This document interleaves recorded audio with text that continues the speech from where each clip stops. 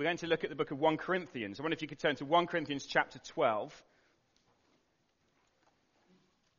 1 Corinthians chapter 12. And it's on page 1153. And this afternoon, as it's the start of a new term, we are starting a new series. Well, it's a new series in a book that we've been doing for a while. We've been working our way through the book of 1 Corinthians, trying to work out what is God teaching us as a church from this letter to a church in Corinth 2,000 years ago. And we're going to look at this next chunk of chapters 12 to the end this term. So why don't we pray that God would help us? Then we're going to read it, and then we're going to have a think together about what it's teaching. So let's pray. Father, thank you that you are good. Thank you that every word you say is good. That every word you say is kind and loving and just and true. And we pray that we'd know that this afternoon. Pray that we'd understand that as we look at the Bible together. Father, please would you teach us loads from this part of your word. In Jesus' name, amen. Brilliant. Let me read verses 1 to 11. 1 Corinthians chapter 12, verses 1 to 11. Now, maybe you don't know anything about the Bible. That's fine. And maybe you know the Bible fairly well. If you do, you'll know that these chapters are pretty controversial and have got some interesting stuff. Actually, I want to say that these chapters are essential and crucial for God to teach us some really good things. So let me read this for you, and then we'll dive in. Now, about the gifts of the Spirit, brothers and sisters, I do not want you to be uninformed. You know that when you were pagans, somehow or other you were influenced and led astray to dumb idols.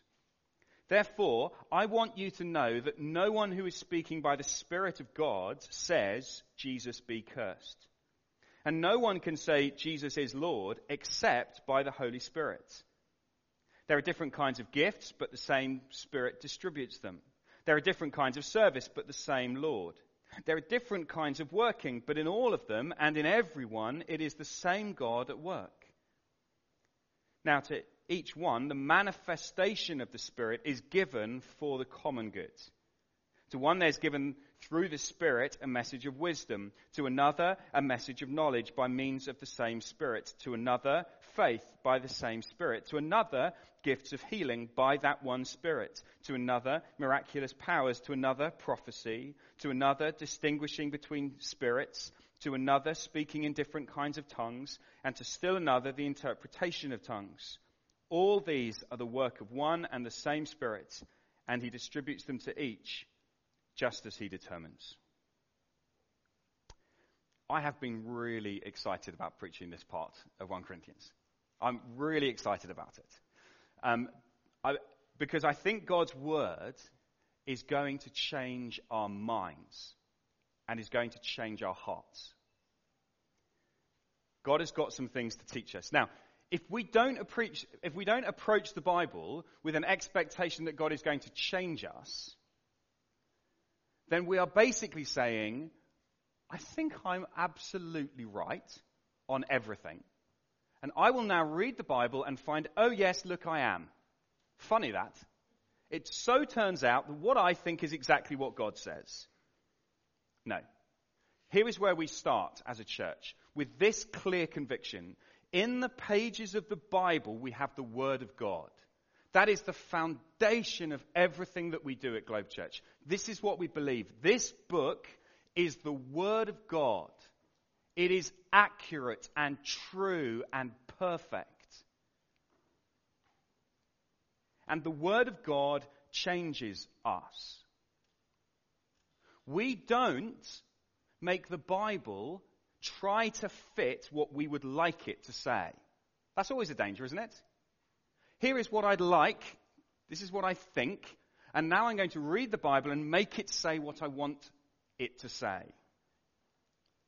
And so perhaps we come across stuff in the Bible and it doesn't quite fit our experience. It doesn't quite fit what we think or the way that we do church. And so this is what we do. We say, it can't mean what it actually seems to say that it means.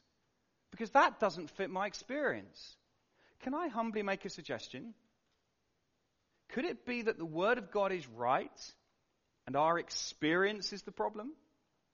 Our understanding is the problem?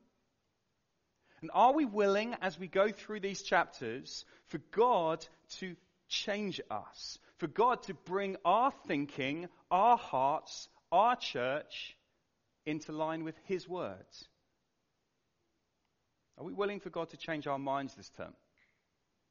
Or do we come to this subject of spiritual gifts, and we're going to talk about prophecy and about speaking in tongues and about working miracles and healing people, and we all go, whoa, and I think I know what this means, I think I, and we'll make it just say what we want it to say?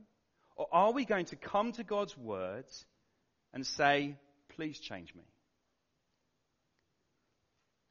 Do you know, it needs humility. It means admitting that we get things wrong. I find it hard to admit I'm wrong.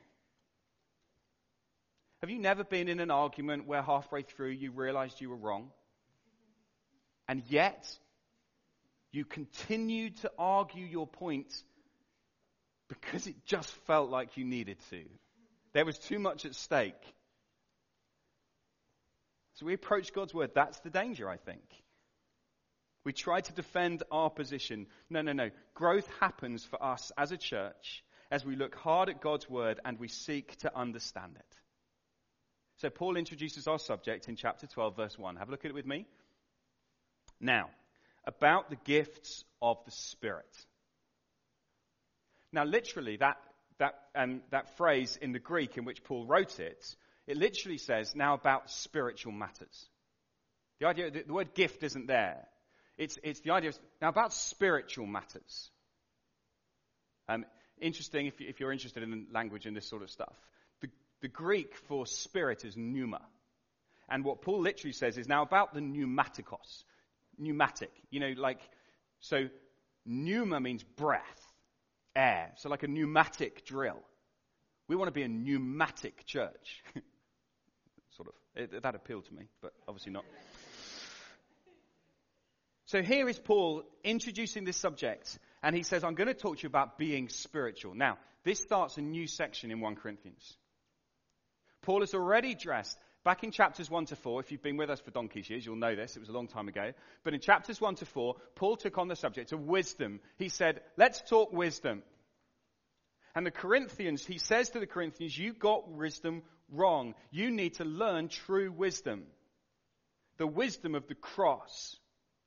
You see, your wisdom, the wisdom you pursue, is wisdom that's impressive to the world. Wisdom that looks good, wisdom that seems powerful. And Paul says, no, that's not true wisdom. True wisdom is seen in a man hanging dead on a cross. There's the wisdom of God. The wisdom of God that he would save you by sending his son to die for you. There's wisdom, Corinth. Get true wisdom, chapters 1 to 4. In chapters 5 to 11, this main subject was freedom. The Corinthians say, I have the right to do anything. That's their definition of freedom. Paul goes, that's a rubbish definition of freedom. You need to get true freedom.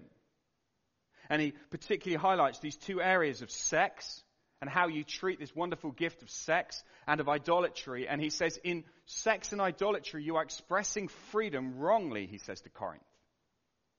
Freedom is not doing whatever you want. Freedom is about truly becoming the people that God has created you to be and saved you to be. That's true freedom. So wisdom, freedom, and his third big subject is spirituality. Okay, Corinth, now let's talk about spiritual things. What does it mean to be spiritual? And you can almost imagine the Corinthians going, well, interesting, Paul. Actually, this is quite a specialist subject of ours. Spirituality, we're good at that. We are a spiritual church, Paul. Just look how spiritual we are. Look at what's happening in our church. We have people speaking in tongues. That is speaking in languages that people don't understand. That's impressive, right? They're speaking the language of angels, Paul. That's impressive, isn't it? We have people prophesying. We have miracle workers. We have healings. It's all going on here. Roll up. Come see the show. We are spiritual. Okay, we take your point. We might have been wrong about wisdom. We might have got freedom wrong, but surely spirituality is our thing. We do that well. We are extremely spiritual here in Corinth. But it won't surprise you to know that, like with wisdom and with freedom, they have got their view of spirituality completely wrong. Completely wrong. In fact, Paul says in verse 1, now about spiritual matters, brothers and sisters, I do not want you to be uninformed, ignorant, without knowledge. At the moment, you appear to be uninformed about spiritual things. What? Paul, we're seriously good at spirit. No, you're uninformed. You are ignorant. You know nothing of true spirituality. And that is what chapters 12 to 14 is all about. What is true spirituality? What does it mean to be a truly spiritual church? You know, Corinth, if they went on like Mastermind, you have your specialist subject, yeah? It's like someone going on Mastermind, sitting down and saying, my specialist subject is Beatles. And they sit down. They know everything about Beatles. And the first question comes, in what year was the first Volkswagen Beetle built? Like, oh no, not that Beetle. Little Beetle with legs. Those Beetles. It's like you're talking about two different things. That wasn't a great illustration. Never mind. You're talking about two different things. The spirituality that you're interested in is not the same as the spirituality I'm talking about. Your specialist subject is wrong. You're thinking about the wrong subject. They see spirituality entirely in terms of abilities and what they're able to do. The more spectacular your ability, the more spiritual you are. When they come together as a church, there seems to be more of a sense of a show than a family. This is like show and tell at school. Each one has their opportunity to do their little thing, to perform their little performance, to say their little bit in tongues, or to do their little bit of prophecy and healing. Well, everyone judges and goes, well, that's not bad. Each one trying to be better than the one before. And this fits absolutely with what we've seen in Corinth. They want to be impressive. And they'll use spirituality to do that. And the spiritual ones, in their definition, push themselves forwards, and the less spiritual ones sit quietly at the back. You can sit and watch. Be amazed. It's like in a school concert. And one kid comes forward and plays just the most extraordinary piano piece. We've all been. If you've never been to a school concert, perhaps you can remember when you were in a school concert. You know, the little 7-year-old comes out, sits down, and is just unbelievable. I mean, just unbelievable. Everyone's sitting going, wow. And then the teacher says, and next, Mavis will play the bassoon. Great, well, how do I follow that? Here comes Mavis carrying her bassoon. You know it's going to be a car crash. And she kind of squeaks her way through like 3 blind mice. And it's just embarrassing. And like in Corinth, this is what seems to be happening. There's this kind of the super spiritual ones who are so impressive and everyone else just feels a bit rubbish. That is the spirituality seen in the church in Corinth. The more spectacular, the better. They're the spiritual ones. And Paul says you are ignorant. You're on completely the wrong subject. And largely because you're pursuing a spirituality that has very little to do with the Holy Spirit of God. Biblical spirituality has nothing to do with mystical, weird, out-of-body experiences. It is not about philosophy or gazing deeply into a space within us. It is not about meditatively kind of putting ourselves in a trance. It is not about being in touch with a deeper reality. Biblical spirituality all begins with the Spirit of God. The clue is in the name. The Holy Spirit, the Holy Pneuma. Where do you find true pneumatikos? Only where you have the true pneuma of God. Only where you have the true Spirit of God. And if you have a wonky view of the Spirit, you will have a seriously wonky view of spirituality within the church. That's what Paul sets out to correct. Get your thinking about the Holy Spirit de-wonked. Get it straightened. But for Corinth, all they're interested in is the gifts. We don't really care about the Spirit, we just want to be able to perform. And so Paul starts with the Spirit, and he says, don't you know? So we've talked about the mind-changing power of God's Word. Don't you know, and here's the first big thing, don't you know the Spirit's greatest work? Have a look with me at verses 1 to 3. If we're going to talk about spirituality, let's start with the Spirit, and let's start with the greatest work the Holy Spirit ever does. Here it is. Let me read verses 2 and 3. You know that when you were pagans, somehow or other, you were influenced and led astray to dumb idols. Therefore, I want you to know that no one who is speaking by the Spirit of God says, Jesus be cursed. And no one can say Jesus is Lord except by the Holy Spirit. So Paul takes them back to what they once were. What they were before they came to know Jesus. And it's not exactly flattering, is it? You were led astray and influenced to follow dumb idols. That's my summary of your pre-Jesus existence, Corinth. Influenced and led astray. You know, here's the sad truth. It doesn't take a lot to deceive a human being. Does it? We all like to think that we are smarter than we really are. We're not. It is very, very easy to influence a human being and to deceive them. And to be honest, the easiest way to do it is to appeal to their appetites. Food, sex, pleasure. Not difficult to influence a human being when you put those things in. And Corinth was a culture where their pagan worship was full of that stuff. London is a city where our worship is full of that stuff. Of course it's appealing to us. And we think that we're smarter than the average bear, but we're not. By nature, we are deceived and influenced. We are led astray. Like the child catcher in Chitty Chitty Bang Bang, which you're all far too... What a hopeless illustration for... Yep, thanks, Trev. If you've never seen Chitty Chitty Bang Bang, put it on your bucket list. It's great. The child catcher's terrifying. He comes out and he offers sweets to children and he lures them away. He influences them and takes them away. That's what Paul says is the state of Corinth. And hey, let's spread that out a little bit. That's the state of humanity. We've been led astray from God. We've been led astray from the God who made us. We've been influenced, we've been deceived, and we worship all sorts of other stuff. And you may say, I don't worship anything. Yes, we all do.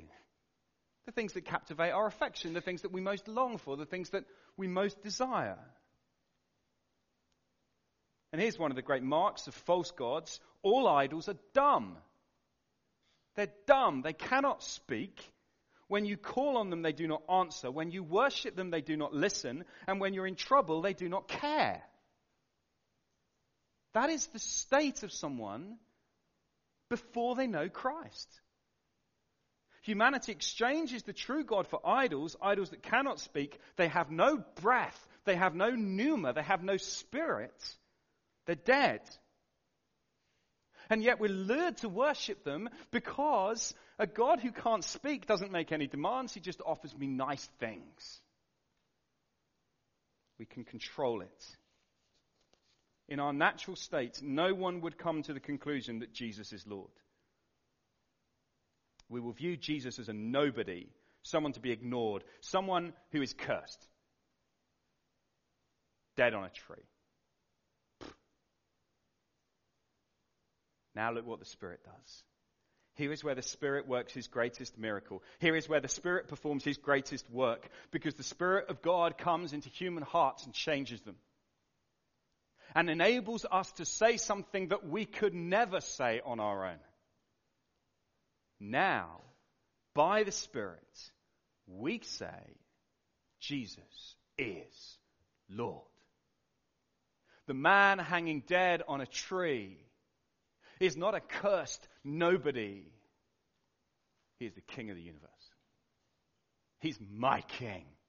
He's the King who died for me. And I see that when he died on the cross, it is the wisdom of God. As his death pays the penalty for my idolatry. As his death pays for my sin. As his death sets me free. So now I can live a truly free life, not doing whatever I want, but now doing the very thing for which I was created, which is to worship God.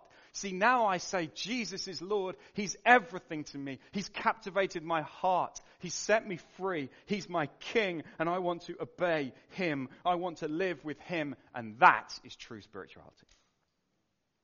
That's what it is. It starts with Jesus. Now, I think this is very important for us to understand. This is the Spirit's greatest work. And this means that being spiritual, now if you're slightly asleep, really concentrate for this bit. This means that being spiritual is not a sliding scale.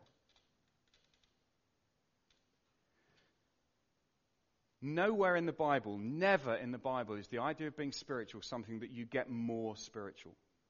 You either are or you aren't. It's binary. There's lots of things you do get better at. Mavis can get better at her bassoon. Praise God. We can become more mature. We can become more godly. We can become more lots of things, but you cannot get more spiritual. Because when the Spirit of God enables you to say Jesus is Lord, you are spiritual. The pneuma of God has enabled you to say something you could not say on your own. You are spiritual. So let's take a fictional member of Globe Church. Let's call her Jackie. Jackie loves Jesus, but doesn't feel very spiritual. Others, to her, seem much more spiritual than she is. She looks around on a Sunday, and others seem much more passionate in worship. And she finds that she just doesn't feel that excited. And she looks at others and she thinks, oh, they're so much more spiritual than I am. I wish I could be more like that. You know, they raise their hands when they sing, but I don't. I don't get it.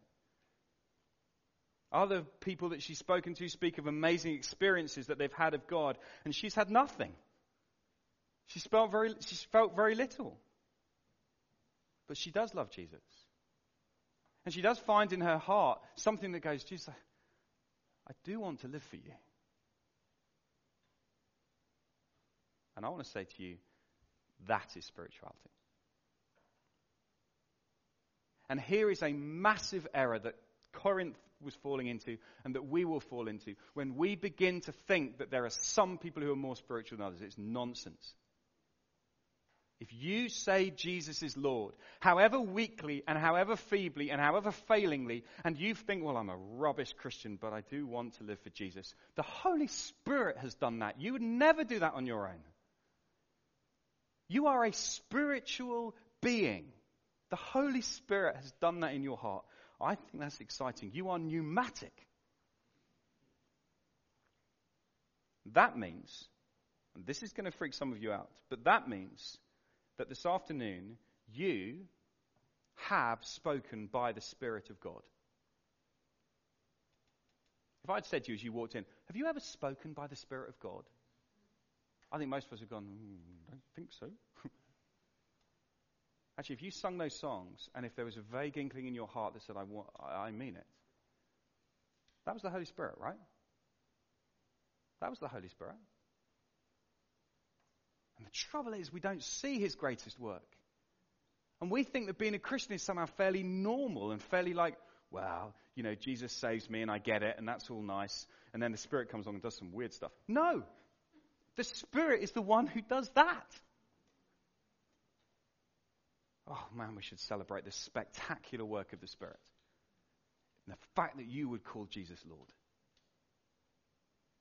And that means if you're not a Christian here this afternoon, do you see that your greatest need is that you would call Jesus Lord, but you can't. Unless the Spirit of God enables you to, and therefore with humility you cry out to him and say, Holy Spirit, would you help me do that? Ask him. It's his greatest work. But Paul isn't done in this message of spirituality. That's the biggest thing I want us to get clear this afternoon. The Spirit's greatest work is to enable people to say Jesus is Lord. But here's the second thing. Don't you know who these gifts are from? So look what happens now in verse 4. There are different kinds of gifts. Now, look, there's rhythm here, okay? You've got to feel this. Okay, it's not difficult to spot this. And you'll see the point Paul's making. It's not hard. There are different kinds of gifts, but the same Spirit distributes them. There are different kinds of service, but the same Lord. There are different kinds of working, but in all of them and in everyone, it is the same God at work. Do you see? Different, but the same. There are different gifts, but the same giver. Now, of course, if all you have is the different gifts, that's what Corinth go. They go, gifts, we've got different gifts, and okay, great, well, let's rank each other on the basis of our gifts. Paul says, forget it. It's the giver that you've forgotten. Don't you know who the gifts are from? All of your gifts, all of these things you're so proud of, they all come from the same giver. I think Paul deliberately twists their language, changes their language. So rather than in verse 4, rather than using the pneumatikos word, which is the word they like, the spiritual word, he uses the word charisma. And charisma means gift, grace gift, something God gives that you don't deserve. So if I was going to be provocative, I'd say I'd love for Globe Church to be a pneumatic, charismatic church. A church where we enjoy the gifts that the Holy Spirit gives. Now, I know that word comes loaded with all sorts of meaning. But do you not see that these are the words? The Spirit gives us good gifts. And for us to enjoy those gifts and to understand those gifts, they are charisma. Grace gifts. But they all come from the same place. And do you notice how Paul almost not absent-mindedly, he's very deliberately, but he kind of just very naturally has this threefold reference here. Different gifts, but the same Spirit. Different kinds of service, but the same Lord. That's Jesus is Lord. Different kinds of working, but in all of them and in everyone, the same God. Father, Son, Holy Spirit. Diversity within God, expressing itself in diversity within the church, and yet oneness and unity. And here is Paul saying the diversity, the fact that you're not all the same, you've got to trace it back. It all comes from the same place. It comes from the God who is Father, Son, and Holy Spirit. They're gifts, but they're service, they're workings. And who does God, Father, Son, and Holy Spirit give the gifts to? Who does it say? In all of them and in everyone, it is the same God at work. I don't know how you can make that more. I don't know how you can say that more clearly. All of them, everyone. All of those who the Holy Spirit has enabled to say Jesus is Lord have been given gifts.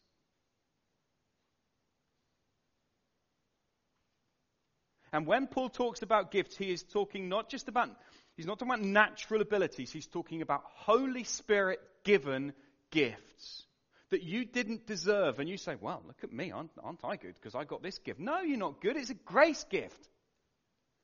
You wouldn't even call Jesus Lord if the Holy Spirit hadn't changed your heart. They all come from God. And before we get hung up and obsessed with the gifts, we need to become hung up and obsessed with the God who gives. Wow, that you would give me anything. All comes from Him. Don't you know who these gifts are from?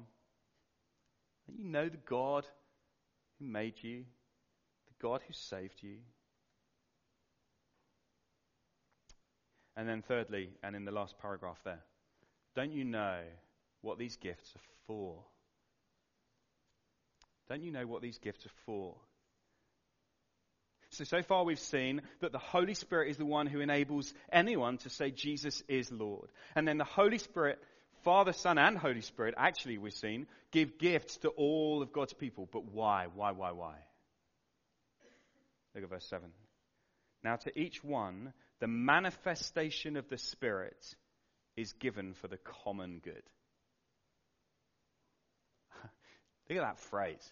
The manifestation of the Spirit. Okay, imagine as you'd arrived at church this afternoon. I'd said, listen, your job this afternoon as you come to church is to manifest the Holy Spirit to someone. I don't think that's language that we use a lot. And yet here it is. Why has the Holy Spirit given us gifts? So that we can manifest the Holy Spirit. So that we can show the Holy Spirit. The word manifest literally has the idea of shining, so that the Holy Spirit can shine through us. It's as if the Holy Spirit clothes himself with us, gives us gifts in order that we can manifest it to one another. Why? So that we can do one another good, for the common good. The gifts God gives by his Spirit to all Christians are to do one another good. Now, I've got to be honest.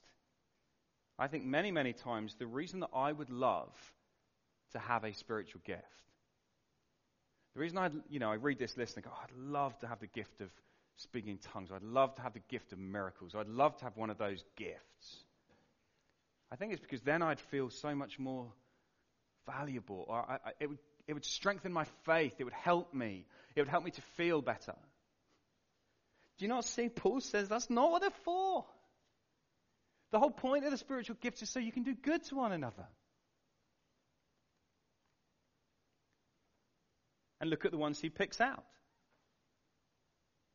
Now, we're going to do a lot more work on this in the coming weeks, okay? This is not the final word on all things spiritual gifts. We're going to do lots more on this.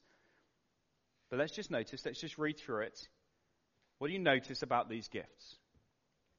To one there is given through the Spirit a message of wisdom, to another message of knowledge by means of the same Spirit, to another faith by the same Spirit, to another gifts of healing by that one Spirit, to another miraculous powers, to another prophecy, to another distinguishing between spirits, to another speaking in different kinds of tongues, and to still another the interpretation of tongues. What do you make of that list? I don't think this is a complete list. I don't think this is Paul saying, here are a number of gifts, just tick these off. Have you tick these off? No, I don't think so. I think he's picking on some gifts he can see in the church in Corinth. And over again, his point is, there's different gifts, but they've all been given by the same Spirit to do good to one another. But I think as we read this list, it is pretty clear that these are supernatural gifts. These are not natural human abilities. This is something that the Holy Spirit gives and enables Christians to do that naturally they wouldn't be able to do. And why does he do it? So that they can do good to one another.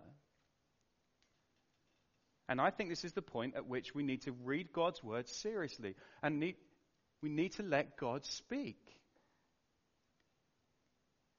And the fact that I have never been in a church where I think I've known someone who has miraculous powers.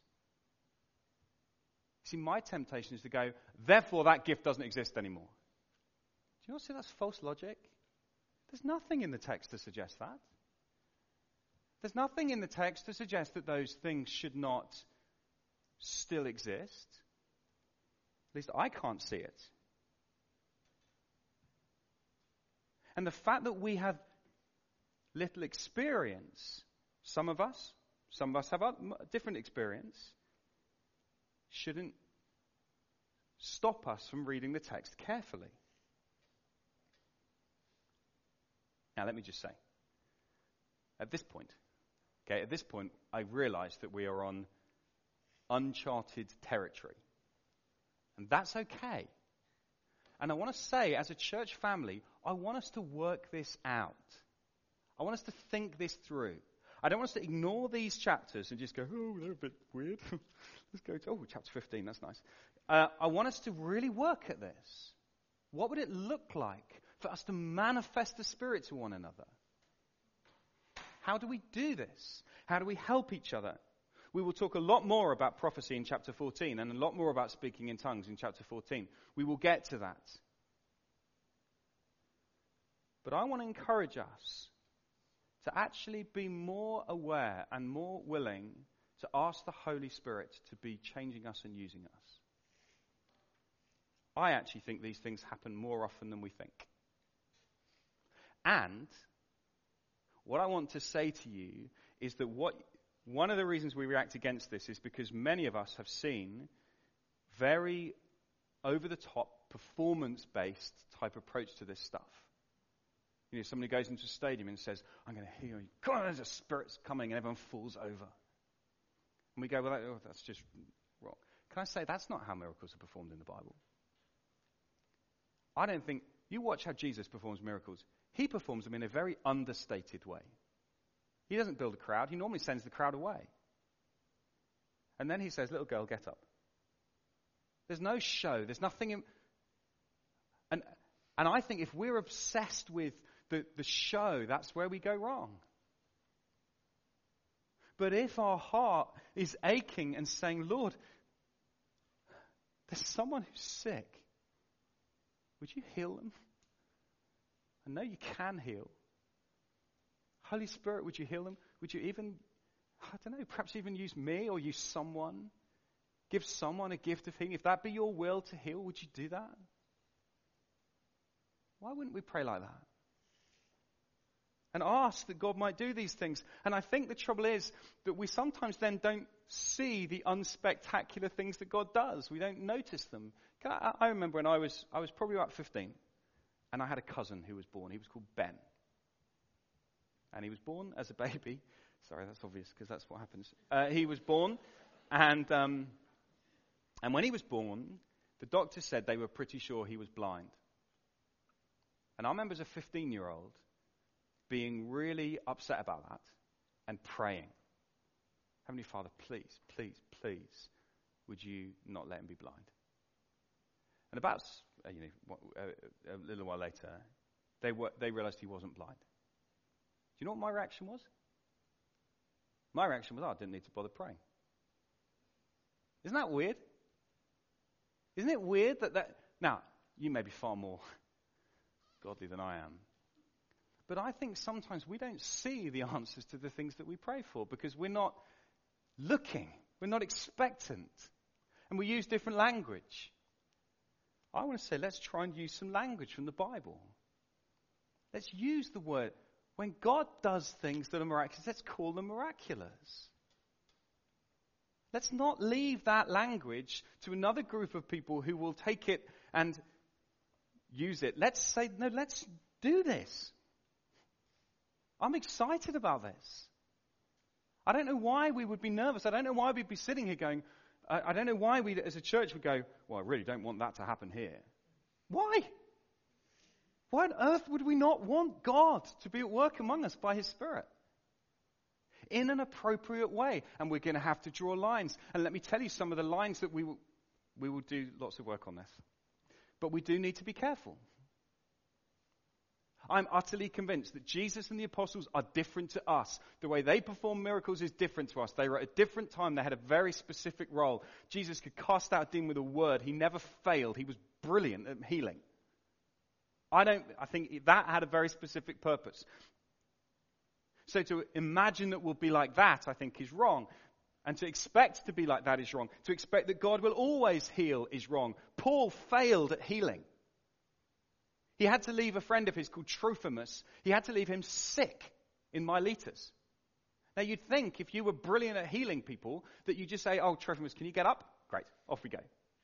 Timothy, one of his closest workers, had to take a little wine because of his stomach, because of his frequent illnesses. Paul had a thorn in his flesh that he couldn't get rid of. So let's not fall into the trap of thinking that God would always do a miracle and always heal. We can fall off the mountain that side, but you can fall off the mountain this side and go, well, never, God will never do it. And do you not see that actually Paul is saying when you are spiritual, when you call Jesus Lord and you have the Spirit of God living in you, then suddenly you can begin to ask the Spirit to use you to do stuff. And you say, well, I can't because I'm not able to. Great! That's the point. These are not natural abilities. You may say, well, I've got nothing sensible to say to anyone. Probably true. That's okay. Pray that the Spirit would give you a word of knowledge or wisdom. And that doesn't mean, doesn't mean you have to stand and go, having a word of knowledge. It means over dinner, you say to someone, as they're talking to you, they tell you something, and you in that moment say, Holy Spirit, give me something to say now. Help me to say something wise. I don't know what to say.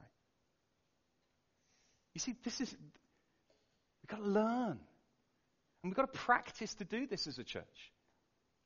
And I want us to learn an instinctive spirituality that goes, Holy Spirit, you taught me to say Jesus Lord, and now you're going to have to equip me for this task you've given me. Holy Spirit, help me. Imagine if as the service finished, you prayed, Holy Spirit, what are you going to use me to do good to someone else? How could I do good to someone after this service? Do you not think that's a miraculous spiritual church? I'm very excited about this. And I want us to learn how to do this. And who knows what God might choose to do. And look at the end, verse 11. It's the Holy Spirit who determines how he gives these gifts. We don't demand them. We don't get jealous of one another. And the great thing about being a church, we'll see this next week in the body, but the great thing about being church is if someone else has got the gift, that's terrific, because it means that it's not that you have to go, well, I want that gift too. We don't need to, because they got it. It's great. You're part of the same church. So let's learn to love one another. Let's learn to be pneumatic. Let's learn to be charismatic in the sense of saying, Holy Spirit, please enable me to use the gifts you've given me towards one another. And you may have loads more questions, and that's okay. In coming weeks, we're going to have a question time. We're going to do loads of stuff. You can ask your questions. We're going to talk a lot about tongues and prophecy. We'll do all that stuff. But for today, can you see the Holy Spirit? His greatest work is that you call Jesus Lord, and then he gifts you to do good to others. Boy, let's be a spiritual church. Let's pray. Father, we thank you that by the Spirit of God, you enable people who were led astray and deceived to say Jesus is Lord. And Father, we hunger for that reality. We long to know that truth. We long to be in that place of assurance. And then from there to say, you're the God who then gives us gifts to use. Holy Spirit, how will you use us? Holy Spirit, will you gift us? You have gifted us. And would you give us a humility and a desire to use our gifts to do good to others? Forgive us for every time when we try to draw attention to ourselves. Forgive me, Lord, even this afternoon as I preach. I want people to be impressed by me. Father, it's so sinful. And we pray, Father, please, that you'd set us free from that we might pursue the common good. And that you might do extraordinary things in our church, and not just in ours, but across London, across this world, for the glory of Jesus. Amen.